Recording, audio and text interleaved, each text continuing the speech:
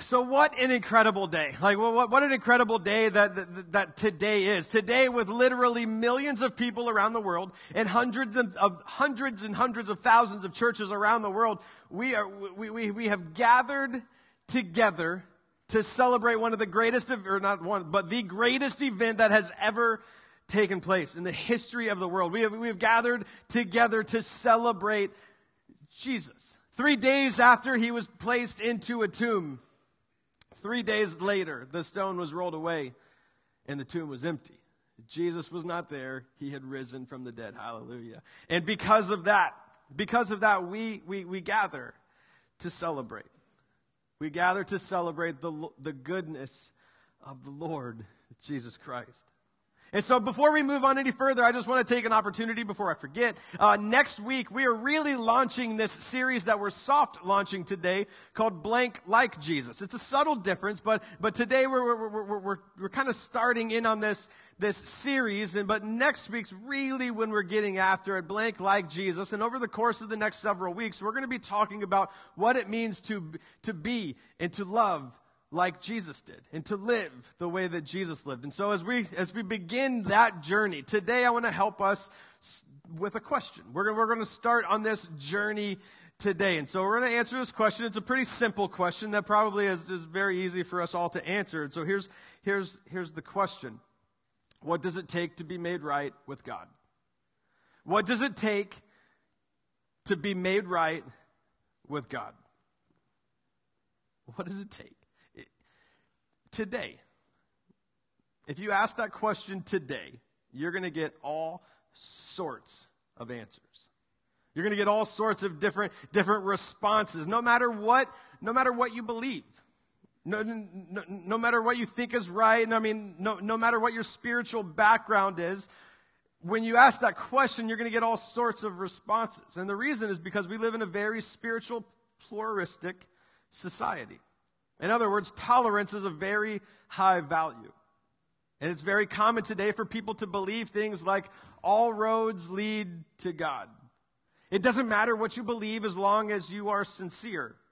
Or all religions really lead to the same place. And even within the church, even for us, like our response to that question sometimes varies more than it probably should as well. So what does it take? What does it take to be made right with God? It's probably no surprise to you, or at least I hope. I hope that it's no surprise to you that I am a follower of Jesus. Which may not seem like a big deal for me to stand up here and say, but really, in today's society, in the world that we live in, as soon as you name drop Jesus, things get controversial. Which is weird to me because almost nobody denies the actual existence of Jesus. No one denies the actual existence of Jesus. And for the most part, people generally don't dislike the things that he had to say. You're not going to find very many moral, normal people who when he said things like help the poor, or love the overlooked, or forgive people. You're not going to find a lot of people that get all worked up and crazy over those things. So why then do we get so worked up and so wigged out about Jesus? And I believe that it's because of the exclusive claim of Jesus. We live in a very inclusive world. We live in a time where everyone's like, well, let's just make sure that everyone feels good or that everyone's happy and no one's going to be left out and all roads should lead to God. But Jesus totally opposes that mindset when he says things like, I am the way and the truth and the life, and no one comes to the Father except through me. So it's this exclusive claim of Jesus that is polarizing. In this very inclusive world of religious pluralism, Jesus says that he's it, that he's the way. And so today what I want us to do, just for a moment, I want us to recognize that even though there may be some good things in some of these other religions, that they're not all the same, okay? That's where we're going. And so we're going to look at a couple of world religions, and then we're going to look at Jesus. And so that's where we're kind of going. And so we're going to spend some time in this. And so the first thing that I want us to look at is Buddhism. Buddhists believe that there is no God or no type of final existence. A Buddhist is going to believe in countless rebirths and hope to eventually reach a life of nirvana, where there is no individual ending the cycle. In Hinduism, a Hindu is going to believe in a God, but it's an impersonal God that you can only approach through deities or idols or statues. A Hindu will believe that life and death are only temporary, and once one finds their true self, they will be liberated, ending the cycle of rebirths. And so these two, Buddhism and Hinduism, they offer no forgiveness. No forgiveness of sins, no supernatural help, only karma. Meaning that if you cut someone off on 95, you can guarantee that you're about to get cut off yourself because you deserve it. The third thing, Islam. A Muslim is going to worship a personal God, Allah. There is no secondary God, and there's a total ban on idols. And your standing with Allah is based on your religious good works and effort. Almost like you earn your salvation. And the fourth one, New Age. The New Age believes that there is no type of God. You can only hope to be one with the cosmos. And fifth, Christian. A follower of Jesus believes in a very personal God who loves his people so much that he became like them in the presence of Jesus, who lived without sin and died for the sins of the entire world on a cross, rose from the dead, and because of that gave people the opportunity to be made right with God. Not by going through deities, not by walking through religious performers or idols or things like that, but because of faith in God's Son, Jesus Christ alone. So today, let's just acknowledge for a moment that though there may be some good things in some of these religions, they're not all the same, right? Let's just acknowledge this. And so for today, for the next few moments, here's what I want you to do. I want you just to consider Jesus. Just consider Jesus. Regardless of your background, regardless of your spiritual knowledge, just consider Jesus. I'm not asking you to consider River Club Church. And I'm not asking you to consider Christians, because if we're all honest, there are a lot of really weird Christians that are out there, right? And so don't consider them. And I'm not asking you to consider me, because tragically I'll let you down. Thank you. And so I'm not asking you to consider me, because I'll let you down. So today, just consider Jesus. Consider who he claimed to be. Consider what he said, what the things that he talked about. Consider the things that he did. And consider the fact that he came for people like me. So today, we're going to look at a few different aspects of the life of Jesus, and we're going to look at three different pieces of Jesus, and that really all that I'm asking is just for you to consider Jesus. That's it, all right? So the first thing, consider the ministry of Jesus. Consider the ministry of Jesus. In the Gospel of Mark, there's this really interesting conversation, and Jesus essentially is telling us why he came. He's telling a group of religious people why he's here, and the religious leader, they see Jesus eating with a bunch of notorious sinners and tax collectors, and so they ask Jesus' disciples, they're like, why is he doing this? And so we see in chapter 2 of Mark, it says, when the scribes who were Pharisees saw that he was eating with sinners and tax collectors, they asked his disciples, why does he eat with tax collectors and sinners? They're essentially saying, why does someone who is religious hang out with people like that? And then he goes on and says, when Jesus heard this, he told them, it's not those who are well who need a doctor, but those who are sick. I didn't come to call the righteous, but sinners. And I love this with all that I have within me. I love this because Jesus didn't come here for people who have it all together. Jesus came for the broken. He came for people like me, who need help, who need mercy, and who need grace. Jesus actually came for those that religion had rejected. He loved the people that everyone else despised. And he greeted with outstretched arms those that people have turned away. Jesus did not come for the perfect. And so today, if you are perfect, continue to shine your halo and just recognize the fact that Jesus came for people like me. And not only did Jesus come for sinners, but when you look at everything that Jesus did, when you look at the ministry of Jesus, like, you're going to be blown away. Like, when you think about, like, by the power of God, Jesus opened the eyes of the blind. By the power of God, Jesus restored hearing. By the power of God, he called the deaf or the mute to speak. He raised people from the dead. Jesus fed thousands of people with a couple of pieces of bread and some fish. By the power of God, he cast out demons. And for his first miracle, he turned a crazy amount of water into a crazy amount of wine. And what's so funny to me is that of all the miracles of Jesus, none of his detractors, none of the people that opposed him, none of them debated the validity of the miracles.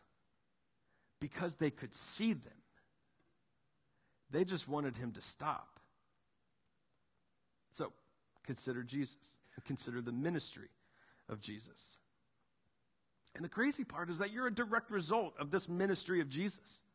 You are a direct result of that. Like, the fact that you're sitting in this room today is a miracle, and can only be said, like, because of the ministry of Jesus.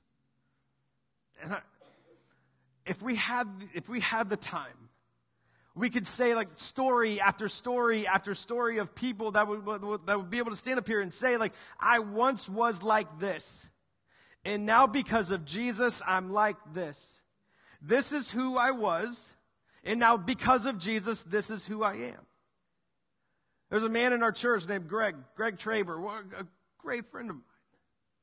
And I heard his story recently, and like, his story from a very early age, he was using alcohol and drugs. In high school, he was addicted to cocaine.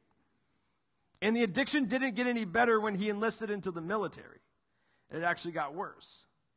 But after his time in the Navy, and when he came back home and he got engaged to his now wife, Penny, while he was engaged and married, he continued to use, trying to keep all of this stuff a secret from his friends and from his family.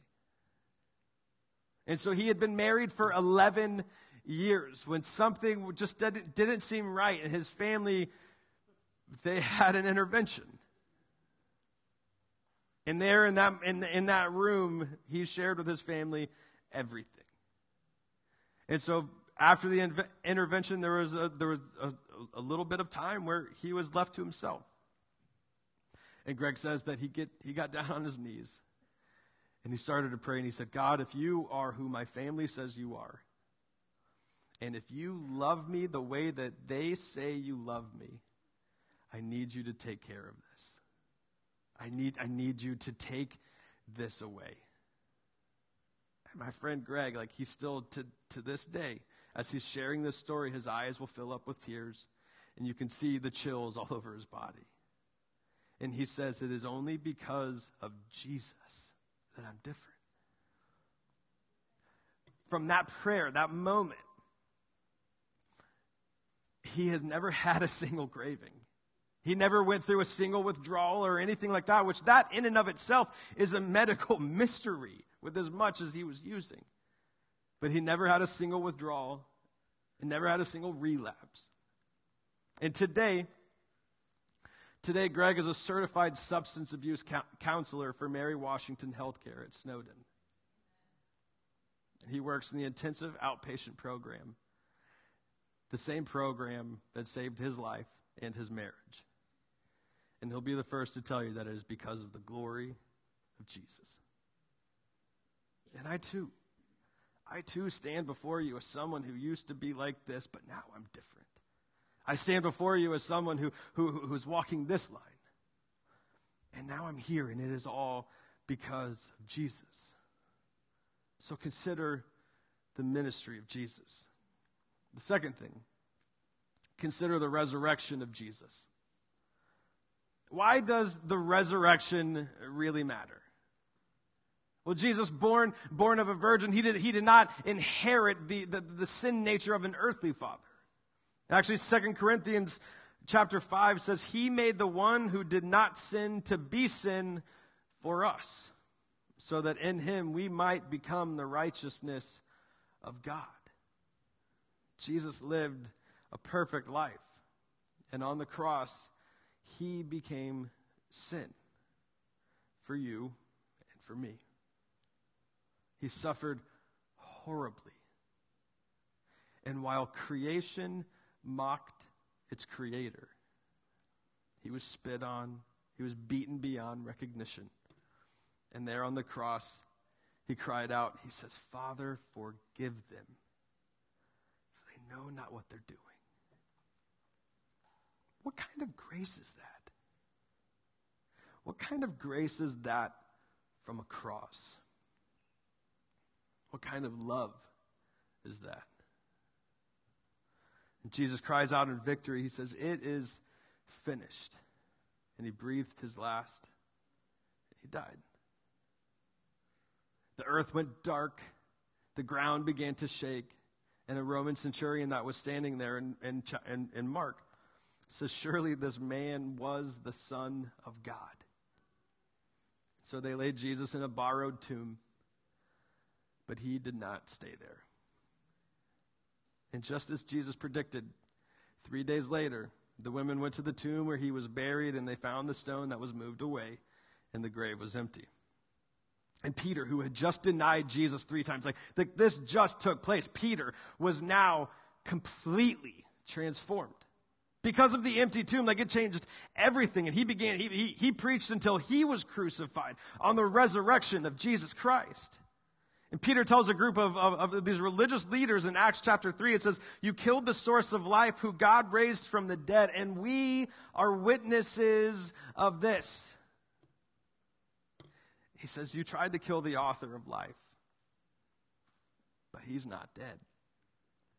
He is risen from the dead. And the key to the statement is we are witnesses of this. We've seen him. We have witnessed that this tomb, this grave is empty. And that's why these men were willing to give up their lives for Jesus. They saw the power of the resurrection. No one would die for a lie like this. These men died horrific deaths, and none of them would have died for a lie. They died because they saw him. The empty tomb changed everything for these men.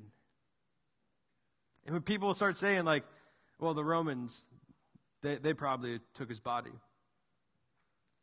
I imagine that those Roman soldiers would have loved nothing more than producing a body. I imagine that they would have loved to have said, no, he didn't actually rise from the dead. See, here's his body right here. Or then other people say that the disciples, they came, the 11 disciples, they just walked up and they overpowered this group of trained soldiers, and then they moved this massive stone out of the way. Like, they probably did that, and then they kept all of this a secret at great risk to themselves, and then they encouraged the world to be a better place. That's probably likely also. But then let's say that's what happened. Like, let's say that's actually what took place. Then you would have the account of these Roman soldiers that said, no, these 11 dudes, they overpowered us. They beat us up, but there's none of that either. So the only response is that maybe it was true. And 10 of the 11 remaining disciples, they died the death of a martyr. John died an old man on the Isle of Patmos, old and alone. And Thomas, the doubter, Thomas took the gospel to India. And he was actually speared in the side by a Hindu priest for converting too many people. They said to him, they're like, deny your faith and we'll let you live, or stand by Jesus and we're going to kill you. And he says, I will never deny the one who died and rose again for me. And so he was speared in the side. The resurrection changes everything. And the early church was born. 3,000 people put their faith in Jesus Christ in one day. And now 2,000 years later, there are millions of people who claim the name of Jesus in hundreds and thousands of churches that are gathering right now in this moment because of the empty tomb. So often we get so stuck on the cross, and while the cross is good and it's a part of it, my sins were not totally forgiven on the cross. Sure, the cross is huge, but Jesus didn't conquer my sin, or he didn't just conquer my sins on the cross. He overcame the world by stepping out of the grave. The resurrection changes everything. And finally, I want us to consider the eternal message of Jesus. Consider the eternal message of Jesus. How are we made right with God? How are we made right with God? Romans 3, it says, we are made right with God by placing our faith in Jesus Christ.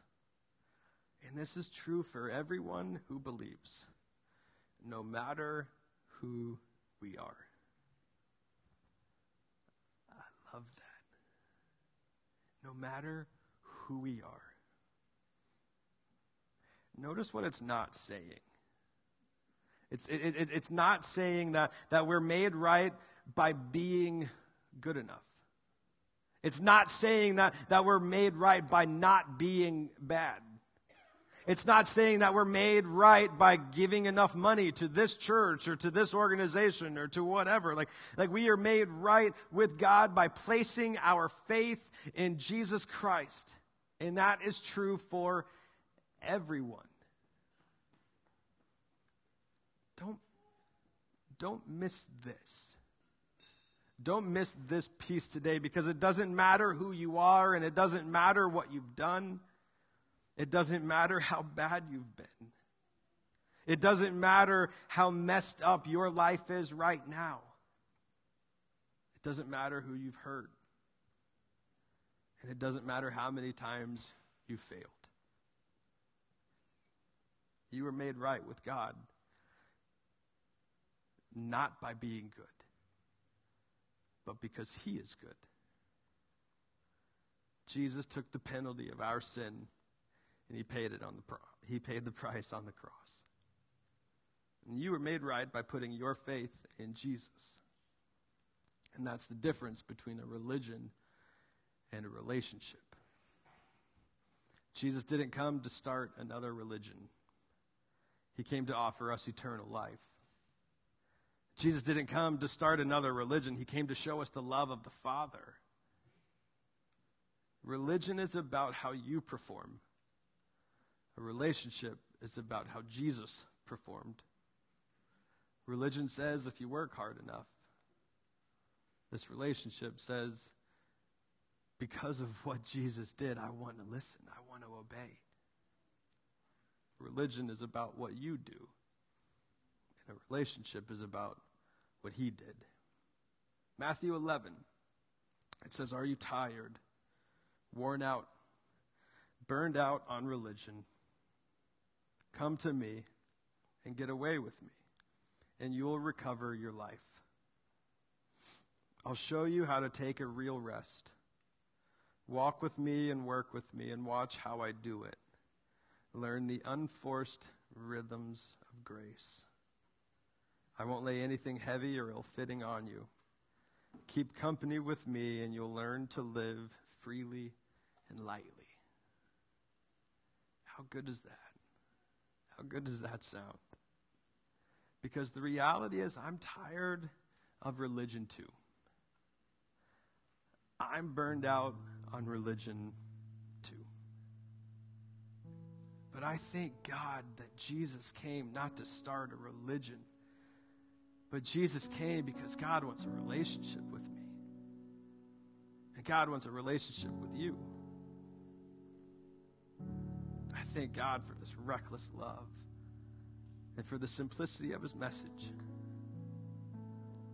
This week, Maggie, my 3-year-old, She comes, I don't have any idea. I was talking with Laura about it. I'm like, where did it come from? Maggie comes up to me and she says, Daddy, I love Jesus this much.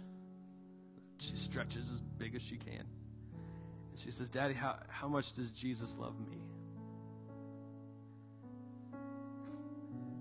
I said, Maggie, Jesus loves you this much. Jesus loves you this much, Maggie. And that's true for you. Consider the eternal message of God. Consider Jesus. The truth is, it doesn't matter how much you believe or how little you believe. It doesn't matter how good you are or how bad you are.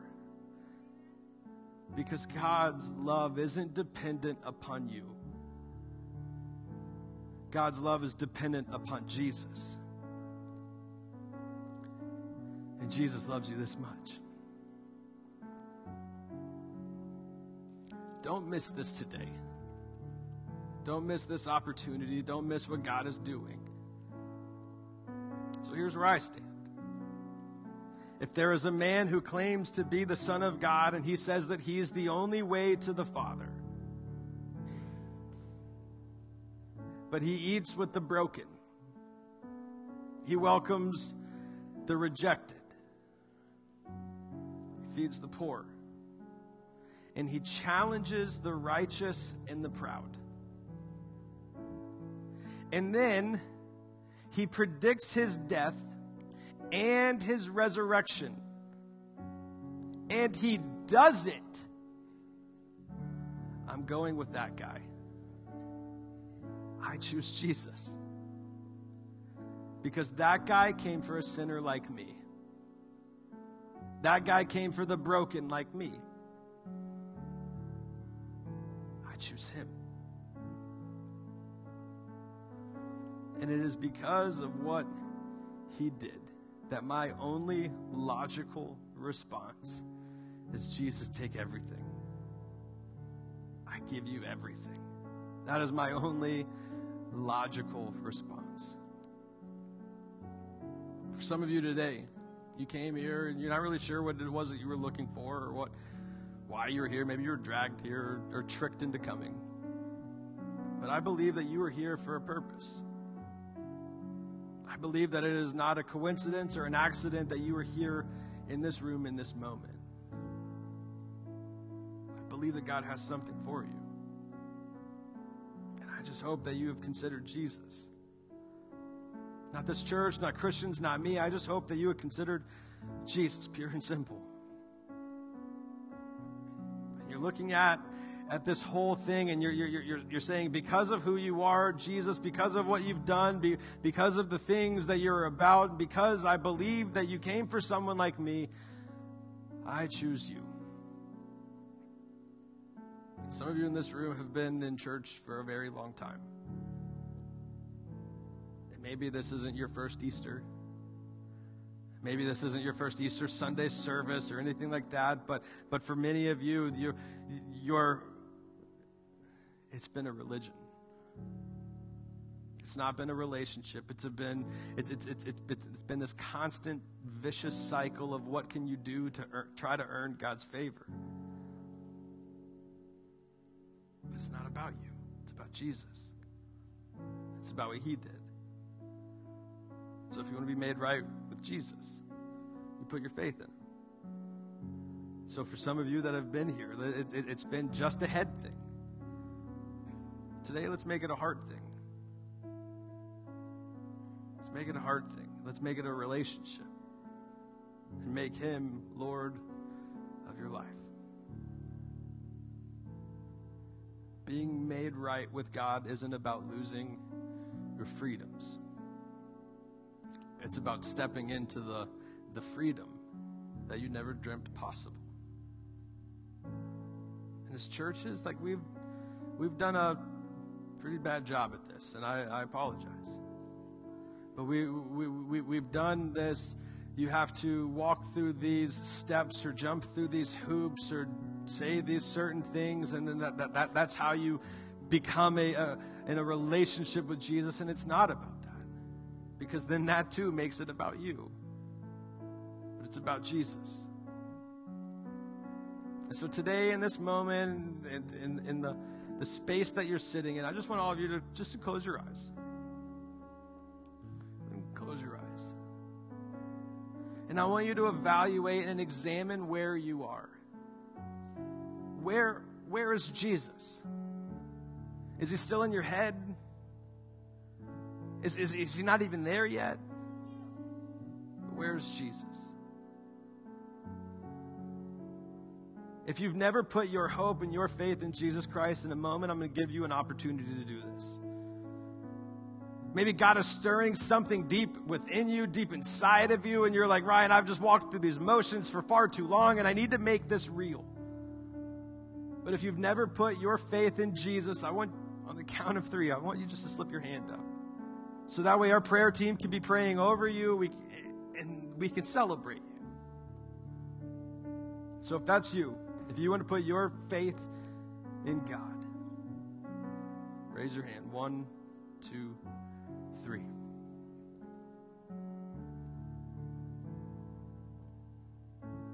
Praise God.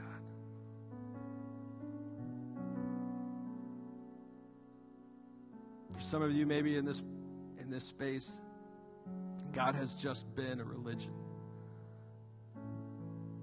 I challenge you to turn your heart and your mind back towards him today.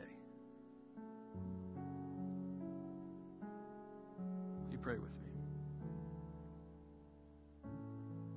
Father God, I praise you for who you are. And I praise you for what you're about. God, I thank you for your son Jesus, who came for people like me, who came for the broken, for the lost, for sinners. Not to tell us how bad we are, but to tell us how good you are. God, I pray for this church, and I pray for the things that you're doing, and I pray for the people that are here today and the ways that you're moving. And God, I pray that you would be very, very, very, very, very real to us. I pray that there would be this movement that is happening inside of us, to where the world around us says there's something different, and you say, yeah, his name's Jesus. God, I pray the world would take notice, and that we would give you the glory. It's in your matchless name we pray.